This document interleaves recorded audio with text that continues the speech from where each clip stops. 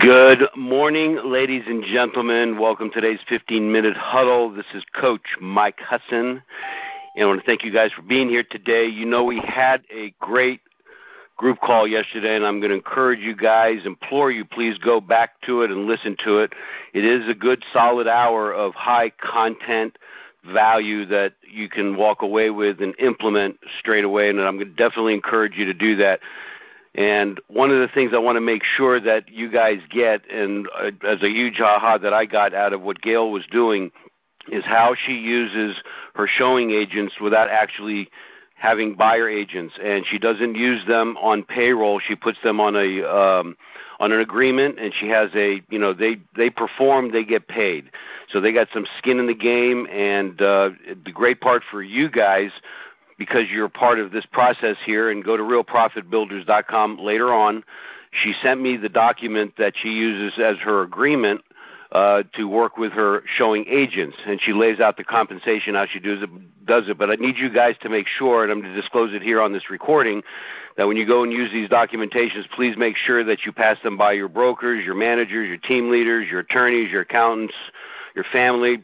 Do something, because I'm not going to take responsibility for anything inside of that. So I'm not here to give you legal advice about how you should run your operation, but this is a simple form, and use it to your advantage. Also, your buyer agreements that you're going to be using going forward, which I definitely, without question, encourage you to do 150,000% of the time.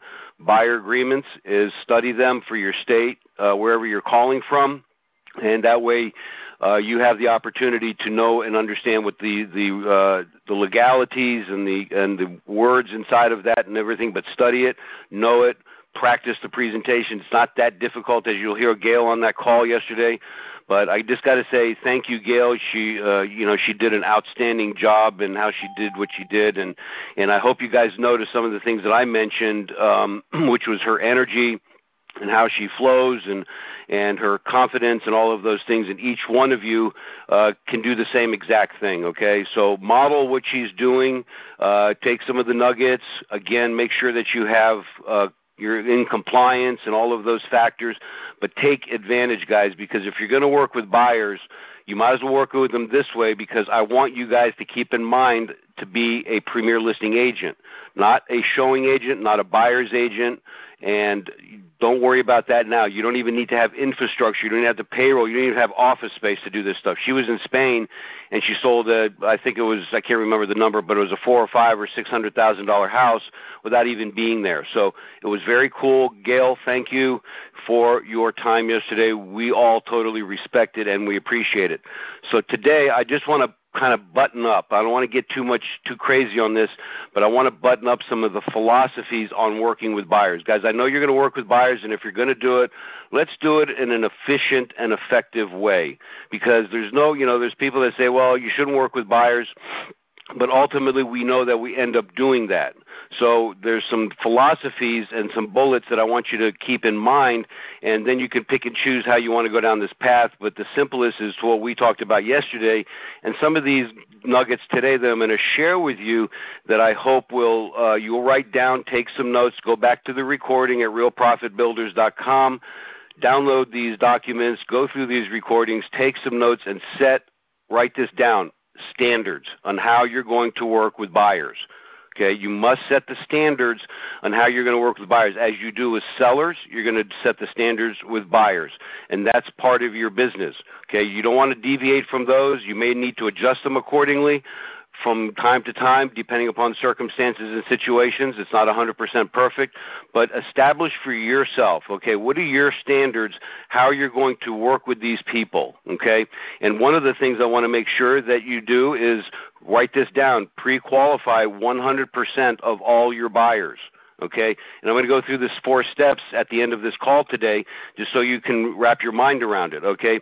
And then you have to qualify them for motivation and the type of home that they want to buy.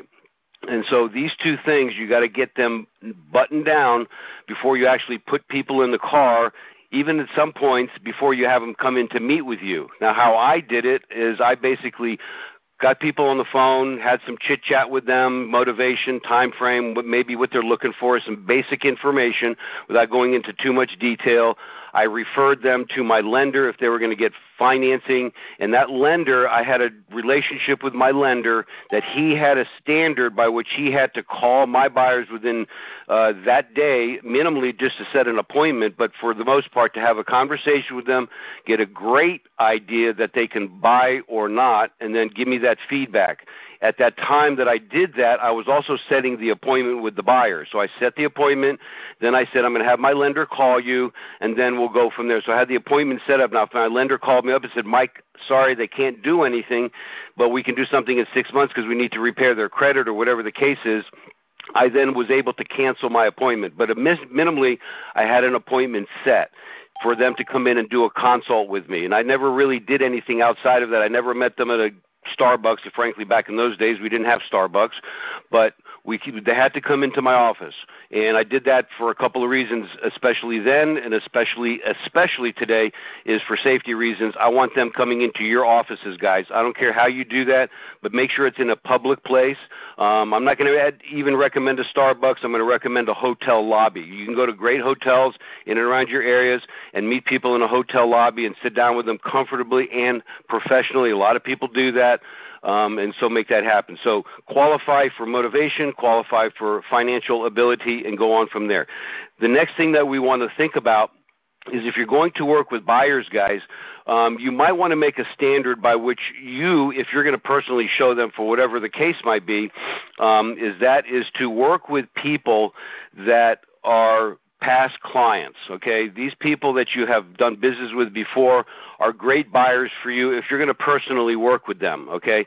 But I'm going to lay out just a point here that, these types of buyers that I'm going to share with you are better than your cold leads that you have to nurture. There's nothing wrong with nurturing buyers if you get leads or buy leads, but at the end of the day, if you want to have a quicker sale, which is the operative here, we have to have quicker monies coming in. We want to make sure that dollar is coming into the bank account now versus later in the most ideal circumstance. So those people, as we say with listings, lowest hanging fruit for sell by owners, expired, canceled, withdrawn, past client centers of influence, those are great. Okay, because those people have their hand up and they're saying, hey, I want to do something. Same thing with buyers. If you're going to work with them, we can now set the standard. Okay, I want to work with past clients. I want to work with sellers who are going to be buying. When I sell their home, they're going to be buying a home. Okay, and then I want to work with highly qualified referral people that are very good, that have been referred to us, and they need to make a decision. Now, these referrals, that's what they are. They're not just people that you call up, but these are people that are referred to you. Hey, Bob Jones Mike wants to buy a home. He's ready, willing, and able. I'm going to give him your number. Make sure you call him and make that happen. So those are some very high qualified, low-hanging fruit buyers that you should focus on for immediate income. Offline, online leads that you get, those are going to be required more nurture. And so those are 3 to 9, even sometimes 12 months of income later, all right? So keep your eye on that ball. Make sure that you're working first with the low-hanging fruit and then nurture and maintain the leads that you get from other areas, okay? You want to make sure, guys, another point here, I don't have these in any particular order, but I just made notes here, is to tell your buyers and explain to them how you're going to work, okay? This is the process that I do. And I use this very comfortably, and I want to encourage you to do this. Mr. Buyer, Mr. and Mrs. Buyer, let me tell you how I work, okay? Let me tell you how I work. And this is the standard you guys must establish for yourself. If you start rambling and just going off without setting that standard up in the beginning, have that conversation with people and say, Mr. or Mrs. Jones, this is how I work. And then you go into your steps, which I'll get into in a second here, all right? As I talked about the standards, I wrote that down just as a sidebar here. You also need to, guys, another thing here to think about is what differentiates you from your competition, okay? Your competition is getting a call, they're meeting people at the home without qualifying them, and they say, oh, I want to just kind of get a feel for them, show them a home, and then I'll take them back to my office later. that is the same thing everybody else does, okay? Or worst case, you talk to people on the phone, and then they say, oh, I'm interested in this or that, and then you say, okay, and you ask them some questions, which is good, but then what we end up deciding to do is put them on a drip campaign. Now, Gail talked about that yesterday, and I don't discourage that. But the way she does it is probably at a much, much deeper level before she makes that final decision to actually put them on a drip campaign. At the end of the day, Gail, and I hope all of you guys will do this, that you deeply qualify these people, especially if they're low-hanging fruit type buyers. Then you can do some of that, it's okay. But just be careful. You just don't want to arbitrarily throw people into a drip campaign and hope, because that's what everybody's doing. And when everybody's doing the same thing, what you must do is you must do the opposite, because that separates you. That's the distinction. Hey, come in my office. Hey, let me show you how I work. Let me go through the consultation with you. Hey, this is what we do. And so this is the differentiating factor. When you create that differentiation, guys, then people say, gosh, this great person is a phenomenal professional. I want to work with them because I know they're going to make a great deal for me, and I'm very comfortable with how they work, because that's what people want. They want comfort, they want convenience, and they want a professional. And just by arbitrarily throwing them against the wall and throwing out their drip campaign, don't do that unless you really know what you're working with there, okay? Another thing that I want to make sure that you're doing is with your showing agents, or you're doing it yourself, however you do it, make sure that all the decision makers are on the showings with you. Oh, my husband's working, and he's going to take my advice, and it's my house, and I'm the homemaker, and whatever I decide goes. Guys, that doesn't ever work. I mean, it may work in some cases, but it's an exception. It ain't the rule. The rule is all parties to the consultation, all parties to the showing must be in attendance. That way you can get all the decisions. Because at the end of the day, okay, yeah, you take the wife out or the husband, whatever the case is, and then you go out, you show them, then you have to come back and bring the husband or the wife back. Because, again, they have to make a decision with this, because they're not going to be living on the street. They're going to be living in the same house. So you might as well knock it out, okay? I don't want to hear the excuse that, well, Mike, the buyer's working and the wife is free, and the wife is working, the husband's free. That's bullshit. You got to just get everybody together and get them into the car and go take them and show them homes. Have all the buyers meet you at your office. We talked about that, and I'll get to that in a quick second here. And then the last couple of quick points, guys, is a good thing to do when you're qualifying your buyers is, and I'm not going to get into the very, very detail here. That's in your consultation agreement. I'll get that to you guys in the documents. But make sure that you have people describe their current home to you. And this will give you a great idea of what they potentially would love to live in. A lot of times, what is your ideal home? That's good, no problem with that. But tell me about what you're currently living in. Tell me what that looks like, okay? Now, it might be totally different, because they could be in a one-bedroom condo and they're having twins and they want to move into a big home, and it might be totally different. But those, again, or circumstance you just have to address. But a good way to get them qualified is to have them describe their current home to you. Don't show too many homes. I'm not going to get into detail with that. And as Gail talked about, you'll hear how she does that on the call yesterday. You want to make sure that you work on using the showing agents. As I wrap this up, guys, use a showing agent. What Gail talked about yesterday, and I'm taking that to heart here, and I'm going to be telling that to all my clients, that I don't want them working with buyers. I want them to get a showing agent. It's cheap, it's inexpensive, and per hour, gosh, it's so worth it for you guys to make that happen. Very, very important. So I want to go through 4 quick steps with you guys just to make sure that you have in line this philosophy. Step 1 is you get people on the phone and you ask them some chit-chat questions, some very basic fundamentals: when, why, who, what, when, and where, etc. You get through that conversation. You build a rapport with them. You start developing the relationship. You start talking to them. Next step is you got to ask them about the money. Are you paying cash or are you getting financing? Either way, we need proof that they can qualify. Okay, we need proof that they can qualify. 3 is, or the next step in that first step, is to set an appointment to meet you. Most of the time at your offices or find a hotel in your area. Either way is fine so long as you book the appointment. And then make the in step one, then you're going to make the recommendation that you're going to have your lender call them within the next several hours to talk to them about the qualification process and go over the financing details. And now you have an appointment set, you have a lender in place, you have a place to go, and you have a meeting set up. Very cool. Step number two, when they come to the office, meet and greet them. I'm not going to get into too much detail, but there's a very simple but yet most important process here when people do come to your office, that they're greeted nicely. They're greeted by the reception. The receptionist knows that they're coming in. You have a space already planned out where they're going to come in. When they come in, ask them, would they like some coffee or something to drink? Sit them down. And then have your consultation sheet out. You must have the documentation with you. Don't just come off the top of your head and think that you're going to ask some questions. Take out your document. Show them this is how I work. I wrote down some questions. We're going to fill this out today so I can get you what you want in the time that you want. Won't that be great? And then you go from there.